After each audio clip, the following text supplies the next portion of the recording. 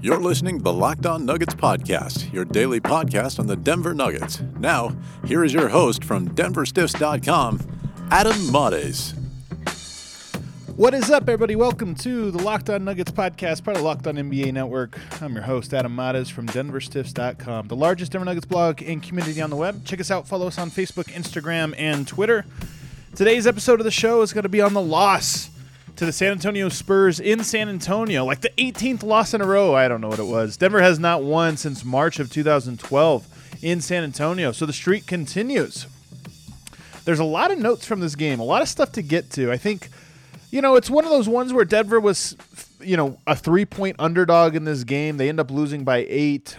It went more or less how you expected just in terms of outcomes and success. But there still are some interesting notes, including how the San Antonio Spurs defended the Denver Nuggets, which I think was very interesting. There were 4 days off for both teams leading into this game. Because of the holiday break, Christmas Eve and Christmas, neither team played on Christmas. So there was a big break. And then on top of that, Denver plays San Antonio twice. They play them Wednesday. They also play them Friday at Pepsi Center. And so that lends itself to a team spending a little bit more time than they typically would on game planning and preparing for these two games. You look at personnel, the scouting report probably a little bit larger than it is for your typical regular season game. A lot of times for teams in the NBA, they play so many games, every other night with travel in between or whatever, that the game plans can be relatively simple. This guy is a good shooter, close out on him, run him off the line. We're going to ice this pick and roll. This guy needs boxed out, stuff like that. Well, I thought in this game, one of the things that was so interesting about it was that San Antonio seemed to have a very specific game plan for Denver for their entire defensive scheme. And that game plan appeared to be force the ball out of Nikola Jokic's hands, force him to be a passer. If he gives up 10 assists, whatever, but dare the others on the team to beat us. And in this game, Juancho Hernangomez had a great night, a career night. Malik Beasley ended up knocking down shots late in the game, although I thought, for the first 43 minutes or so of this game, he did not knock down shots. Then Jamal Murray really struggled tonight. Trey Lyles has continued to struggle. Torrey Craig, he was, I think, 2 for 5 overall from the field tonight, so it wasn't on paper, actually 3 of 6. So on paper, not a bad shooting night, but he plays 34 minutes and gets just 6 shots. I think that's the bigger, that stands out to me more than anything. So I thought it was a very smart game plan from San Antonio. But let's go all the way through the notes. I'll talk a little bit more about that as we get on. My first note was that LaMarcus Aldridge came out in this game just absolutely on fire. He finished the night, I think he had a game high 27. Oh, nope, DeMar DeRozan actually 30. But he was 13 of 19, LaMarcus Aldridge was from the field. Just remarkable efficiency, and I thought he was very comfortable all night. There weren't a lot of tough shots, and the tough shots that he had, he was already in rhythm. I could think of one, he hits a fall-away baseline, actually 2 fall-away baselines at the end of the shot clock, which are shots, he probably only shoots 40% on, even though that's his shot. A 15-foot fall-away with a hand contesting, it's still a very good job on Denver's part. But he was so comfortable throughout the whole game that those games, while they're typically maybe 40% shots, in a night like tonight, they're probably 60% shots just because of how in rhythm he was. I mentioned the Spurs were doubling. There's a couple big important notes from this. I'm very interested to see.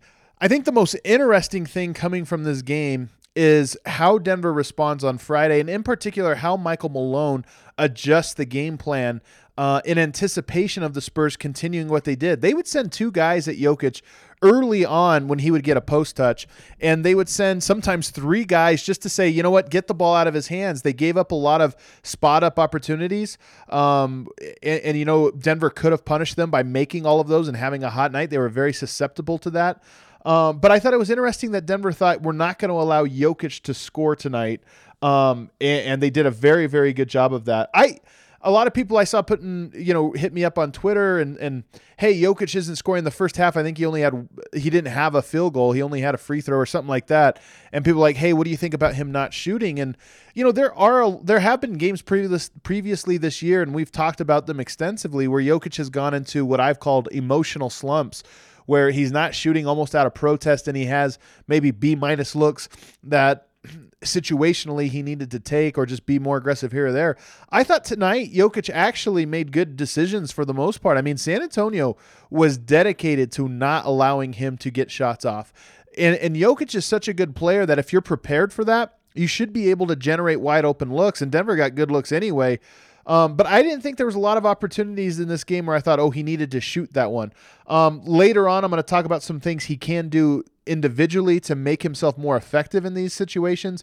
But I thought Jokic was very patient tonight and reading the defense and finding the open guy. Denver, unfortunately, just couldn't knock anything down. Fat Lever was on the call tonight. I gotta say, I love Scott Hastings and Chris Marlowe. I mean, they really are two of my favorites. Just guys they have such a unique style. I think Chris Marlowe, he almost gets more into it than most play-by-play guys. He has more enthusiasm and excitement than most. Scott Hastings is like everybody's buddy at the bar. Fat Lever comes in, Denver legend, and it's funny the lack of synergy. You really notice the lack of synergy tonight. Chris Marlowe set him up for a Wancho 3. To which Fat Lever replied, Wancho 3. So there was just a couple of words like that. I think there was one earlier Marlowe said, do you mind if I call you Fat? And Fat Lever, which I thought everybody called him Fat, he goes, I'll have to get back to you on that. I just thought, oh man, funny kind of interactions there.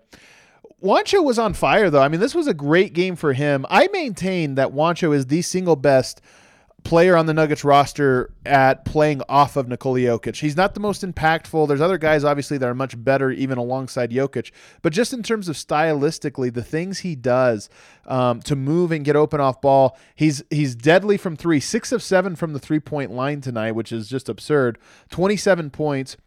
He also grabbed 13 rebounds, but he just knows where to be on the court. Some of the cuts he had, some of the best plays between Jokic and Wancho tonight weren't just the kick out threes. They were cuts early in the shot clock to establish position inside, but he doesn't linger there. Like a guy like Plumlee cuts a lot on those, but if he doesn't get the ball, he posts up for too long. Today he had a 3-second violation. Wancho just moves so well off ball, and he does so many things to sort of open up passing lanes and make himself available for the assist that I just love watching him. If Denver trades Wancho, there will probably be a pointed article written on DenverStiffs.com. It better be for a super duper star because Wancho is just such a great fit there alongside Jokic. Another interesting note from this game, Michael Malone pulled Jokic early in both halves, in both the first and second half, and I thought that was really interesting and maybe not necessarily in a good way. It looked like he wanted Plumlee to match up more with LaMarcus Aldridge, although that kind of backfired. But I understand why. Jokic has been cooked by Aldridge in the past. It's just a bad matchup all around. So maybe that was the thinking. But it was weird. I thought part of why Jokic, didn't establish a scoring rhythm is he seemed to play tonight in 5-minute intervals. Usually Jokic will play 4 stretches, 2 in the first half, 2 in the second half. Tonight, I think he played 6 stretches, so it was an extra rotation and an extra trip to the bench and then back up for him, and I thought that was kind of an interesting decision. He also did not play Trey Lyles in the entire first quarter. I'm going to talk a little bit more about that. I have an article coming out on Trey Lyles with some really, really interesting stats that I'm going to tease today, but you can check DenverStiffs.com tomorrow afternoon for that article. Transition defense was a real problem in this game for the Nuggets. They, as much as the half court, you look at it, they scored 111 points. They allowed 111 points, but really a lot of what killed Denver was just some of these bad transition opportunities where they allowed San Antonio to go on these little runs. They had a 12-2 run in the first half. They had that 15-0 run in the second half. And a lot of those were off of, first of all, bad offense, clunky offense, but just not having good floor balance and getting back. And so that, when you talk about where a game is this tight, 6, 7, 8 fast break points that you could have prevented, that's all the difference.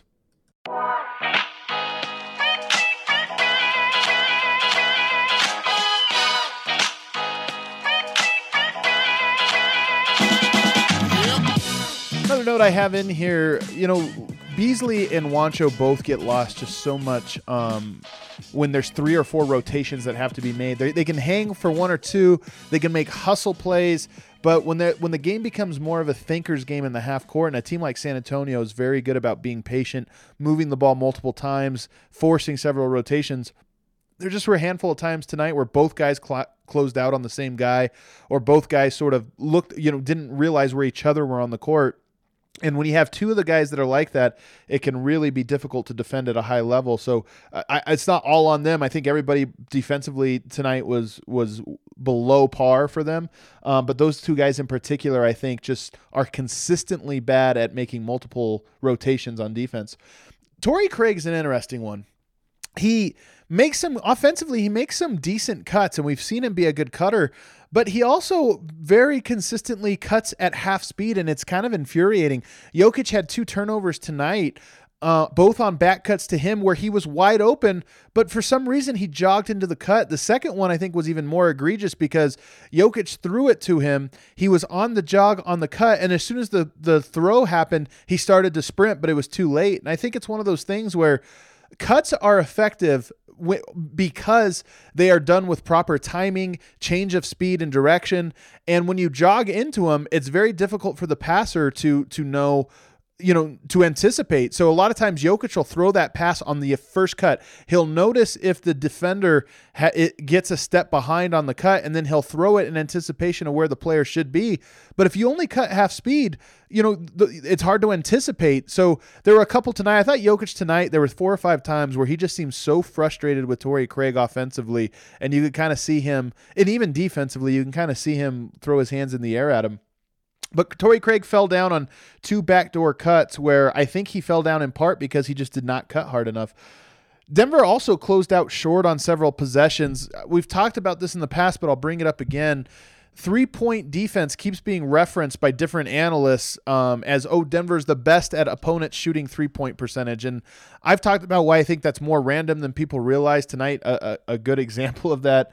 But that's not to say that there are things Denver can do that can help you limit a team's mostly you limit their opportunities, but you certainly limit their wide open opportunities. And tonight, Trey Lyles, Juancho Hernangomez, Jamal Murray all had possessions where they closed out shallow. They just did not fully extend and run guys off of the line. I think their defense is at the best when they're running guys off the line, but there just were some today where they very obviously and blatantly closed out shallow with a hand up, and guys just like, oh, okay, well, if you're not going to challenge the shot, if you're not going to all the way get into my zone to challenge the shot, then I'll just rise up and shoot with confidence, and that was a problem tonight. I mentioned 14-2 run by San Antonio was really bad, and Bellinelli, a lot of these were short, shallow closeouts, and Bellinelli was a beneficiary of them. Lyle takes a lot of shots early in the shot clock. That I think ill-advised shots early in the shot clock. It's interesting. One of the things I have coming out tomorrow talking about some of the differences between when the Nuggets have Jokic on the court without Lyles on the court without Jokic, and then the two of them together. And one of the things that's pretty consistent with Lyles is the pace speeds up when he's on the court. And I think part of that is because he likes to he likes to attack guys in transition and off of a scramble. One of his favorite things to do just as a player is attack closeouts. Well, you think in transition, you get a lot of opportunities to attack closeouts because often you're attacking a scrambled defense. Well, you look at it, and even tonight was a good example. He took 2 or 3 shots just so early in the shot clock where you're like, man, that's a B- shot. And when Jokic is on the court, I think patience is just so much more important. He fouled DeRozan on one closeout that was really egregious, just the type of play where you play great defense for 20 seconds and then you foul a jump shooter for no reason. Torrey Craig does this a lot as well. I talk about this fairly often on the show. I think the best thing a team can do defensively is just constantly and consistently make shots 10% harder on the defense. So it's not always about blocking shots, getting steals, or eliminating shots. It's just, let's make this 10% harder on them so that their efficiency is a little bit down. Well, Torrey Craig had a couple where Denver played great defense. You force a guy into a turnaround, fall away, contested jumper. That's good enough. That's a win. You don't need a bigger win than that. That's already a win. You force them into a shot that, they probably shoot 20% on. But if you try to go for it even further and get the block shot, well, you put yourself at risk for getting a foul. Trey Lyles had an egregious one in that second quarter, as did Torrey Craig, and those are the types of plays that can really kill you when you play great defense and then bail them out at the end. Here's an interesting one. Torrey Craig, Juancho Hernangomez, and Mason Plumlee. I think all three of those guys, they steal rebounds too often. And what I mean by steal, Steven Adams is the ultimate rebound machine. You look at his rebounds per game, they're not that high. But, man, he boxes out and he creates rebound opportunities for others. Jokic is a guy who consistently shows up very favorably in rebound metrics, not just because he personally rebounds well, but because the team rebounds really well when he's on the floor. The counter to that is what those three guys I just mentioned, Craig, Juancho, and Lyles Plumlee all do, which is they often jump over their own teammates to grab rebounds. And I don't know if this is a thing where they're just trying to go hard and never assume the rebound is secured till you grab it kind of thing, or if it's a little bit more of there's a little bit more of an awareness there of, I'm really boosting my rebound numbers. But for whatever reason, those guys far too often turn the ball over because they're fighting with each other for rebounds. And there was a really bad one of those tonight. And you just kind of shake your head at.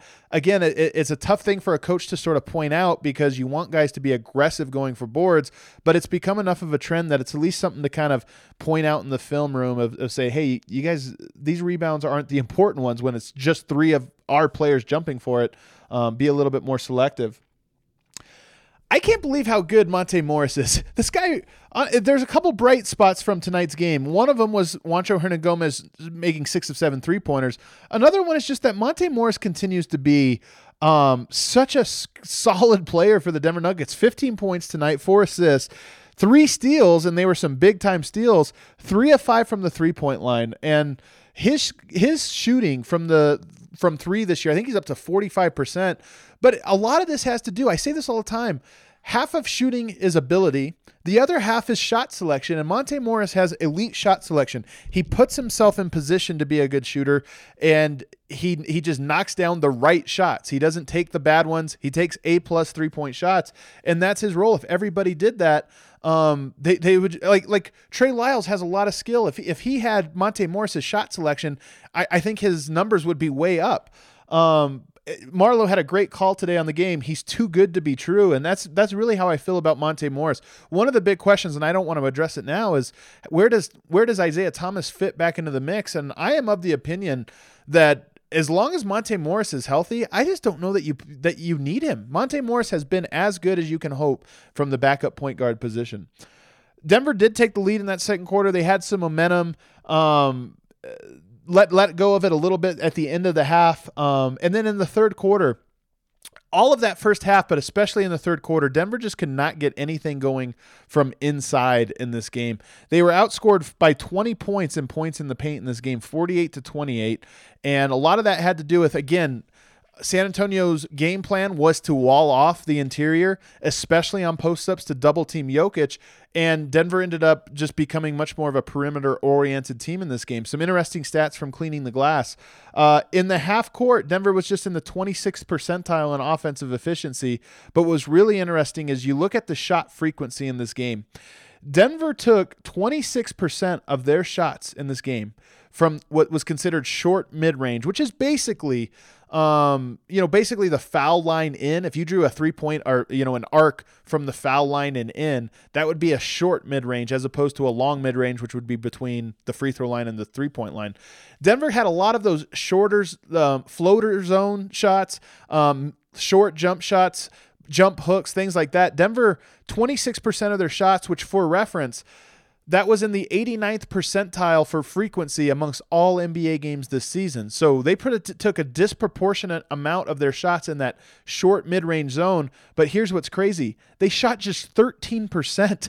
13% on those shots in this game. That is in the second percentile, meaning only 1% of games or 2% of games this season did a team shoot worst from that short mid-range zone, and Denver took an enormous amount of them. So that you have to tip your hat to San Antonio for their game plan. I think they did a good job of forcing Denver into those shots where Denver usually gets to the rim a lot more, and then Denver it wasn't their night on those shots. Murray, even Monte Morris, a lot of guys missed from that zone who usually make it.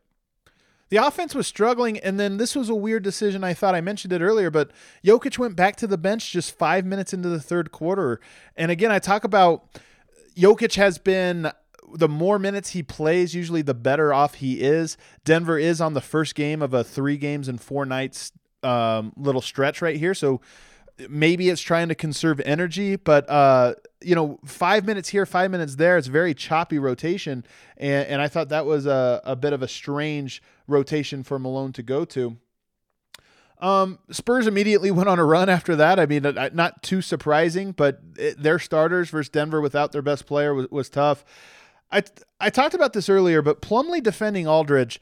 LaMarcus Aldridge is a finesse player, and he's a great shooter and a great fall-away shooter. What he does and what makes him so valuable is if he gets to his spots, he has that fall away, that high release, and he's 7 feet tall or 6'11", that you really can't block him. You just have to hope he misses. The way to defend him is to knock him off of his spots, get physical with him, and prevent him from getting to his spots. Push him off the block an extra step. As he tries to make his attack moves, cut off his angles so that he doesn't get to where he wants to be on the floor. Well, I thought Plumlee tonight did not do that. Guarded him for most of the night. He was the primary defender on him. But he seemed to keep wanting to block his shot. You can't block. Aldridge doesn't get his shot blocked very often. And there was a lot of times where he just kind of allowed him to get to where he's going to go, crouched down like he was going to block the shot, and then jumped for it. He just had no chance. And I thought all night Aldridge was very comfortable. This was an easy game for Aldridge because he just kept going to his spots and shooting fallaways, and they just all went in.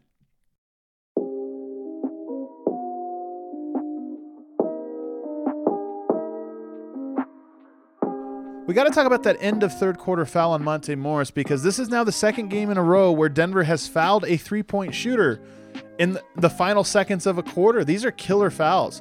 Denver had tied the game. As bad as they had played, they tied the game right going into the fourth quarter. There's just a couple seconds left, and Monte Morris moving his feet. Now, the Nuggets had a foul to give, so maybe Monte was thinking foul in that situation. He actually puts his hands down and is backpedaling, but he still put himself in position for the refs to make a bad call. It was, in my opinion, a bad call, and it's such a crucial one. Anytime you call a foul on a three-point shooter on a heave, you better be certain. And I thought on this one, the referees, it was a little bit perplexing that they would call that one. But at the same time, don't put yourself in position there. You have to know what the opponent is trying to do, and you just have to avoid it. So that was killer. It happened in the Clippers game with Jamal Murray shooting too early and then Juancho fouling a guy in transition. What happened here, another transition play, and it killed all momentum to end the quarter.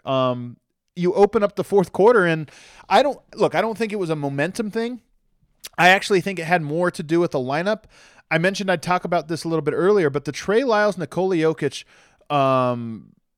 combination has been absolutely abysmal this season. Here's a crazy stat for you. So, and this is going to be, I'm going to write a more in-depth piece on this tomorrow on Denver Stiffs, but you look at net rating, which is points scored minus points allowed per 100 possessions. When Jokic shares the court, if you look at two-man combination, so any lineups featuring both Jokic and Paul Millsap, the Nuggets are a plus 9.3. Jokic and Juancho, plus 9.1. Those are the two best. Jokic and Monte Morris, plus 8.6. You go down the list. All of these guys are positive. The third worst is actually Gary Harris, surprisingly enough, at plus 5.7, which is great. If you outscore opponents by 5.7 points per 100 possessions, you're really, really good. The two bad ones, Torrey Craig at plus 2.5, so still a positive. Second worst two-man combination is still a positive. And then the worst, Trey Lyles, who has played 167 minutes plus whatever they played together tonight, is a minus 9. Minus 9. That's all lineup combinations. So, for example, Gary Harris, Jamal Murray, Monte Morris and Trey Lyles and Nikola Jokic. You think about, okay, we know those four guys are really good. What happens when you add Trey Lyles? It's terrible. It's amazing how much those two do not play. And I'm going to not play well together. And I'm going to talk about the reasons why I believe those guys are not just a bad fit this year. Statistically, they were a bad fit last year. And I just think they're a bad fit overall. And also some of the implications for what that means for how Denver handles this trade deadline and his looming free agency. It's actually a point of quite a bit of concern for me personally, worrying about how Denver handles that. But they just are not good. Well, you start that quarter with both of those guys on the court. Again, I just think Denver's worst option that you could go to. And so it's a little bit not too surprising that San Antonio opened that quarter on a 10-2 run. And by that point, the game, you talk about being down 2 going into the fourth, a 10-2 run.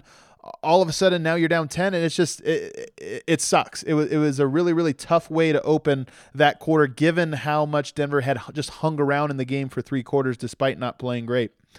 Out of the timeout, Jamal Murray. So the Nuggets call a timeout to try to stop the bleeding, and I think they actually used 3 timeouts in like 4 minutes in this quarter because they just could not figure out what to do in that moment and how to kind of stop the bleeding.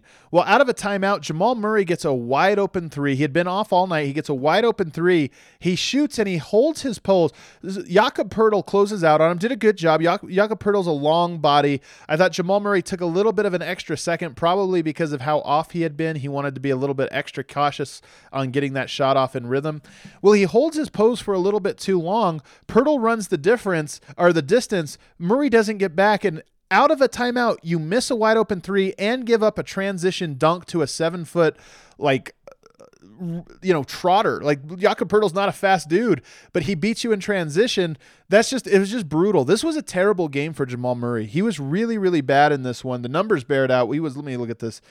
A -20, but by far the worst, double worse than anybody else on the team. -20 in his 27 minutes, 4 of 19 from the field, 1 of 8 from the 3-point line, which is, I think, the most confusing part of Murray's game. Here's a crazy step, but this stretch, actually, I'm going to finish off the stretch here because it didn't end there. You give up that 3 easy dunk, and now you go from down 10 to down 13, and it's just, at that point, I think the game was over. There was another play in between there. Then another play comes up. Murray takes the ball up the court and just gets ripped. I mean, for whatever reason, he was sloppy with the ball, or I think it was DeMar DeRozan just walks up and steals it from him, goes the distance and gets the lay in, and the game was over at that point. There was still like 8 minutes to go, but Denver had just gone from tied to down 15 over the course of like 4 minutes of game clock. So it was really, really, really a tough stretch for him. Here's a crazy statistic for you, and there was a little bit of conversation about this in the various group chats I have. All my group chats are with people who write about the league and write about the NBA or different teams or whatever. But Jamal Murray now has a worse 3-point percentage on the season than Markelle Fultz. This is really a crazy statistic. 28.5% from the 3-point line on the season, below 30%. Markelle Fultz, very in the spotlight this season, and for quite some time, and including last season, for just sort of the mental issues he is having shooting the ball. Maybe some physical issues too, but he is high profile for how bad and unreliable he is from 3, and he is actually shooting a better percentage than Jamal Murray. I don't know what to make of this. We are now 33 games into the season for the Denver Nuggets. I think it's a large enough sample size to at least draw some conclusions. Now, we know Jamal Murray is a good 3-point shooter. His efficiency throughout his career to this point has been very good given his age. We've seen him get hot and score 48 points. He has this explosiveness to his game. But how many great shooters go through extended slumps the way that he has? This is his 3rd season, and now all 3 seasons he has opened on a slump, this one being his longest slump. I mean, previously we're talking about 14 games, 10 games, 12 games, something here. To be 30 games into the season and to be shooting 28%. And by the way, he's getting the most wide open 3-point attempts of anybody on the team. It's a little alarming to me. Now, I do think that his 3-point shooting will go up quite a bit once Will Barton and Gary Harris return. I think he suffers a little bit from so much attention being on him and him having such a big responsibility.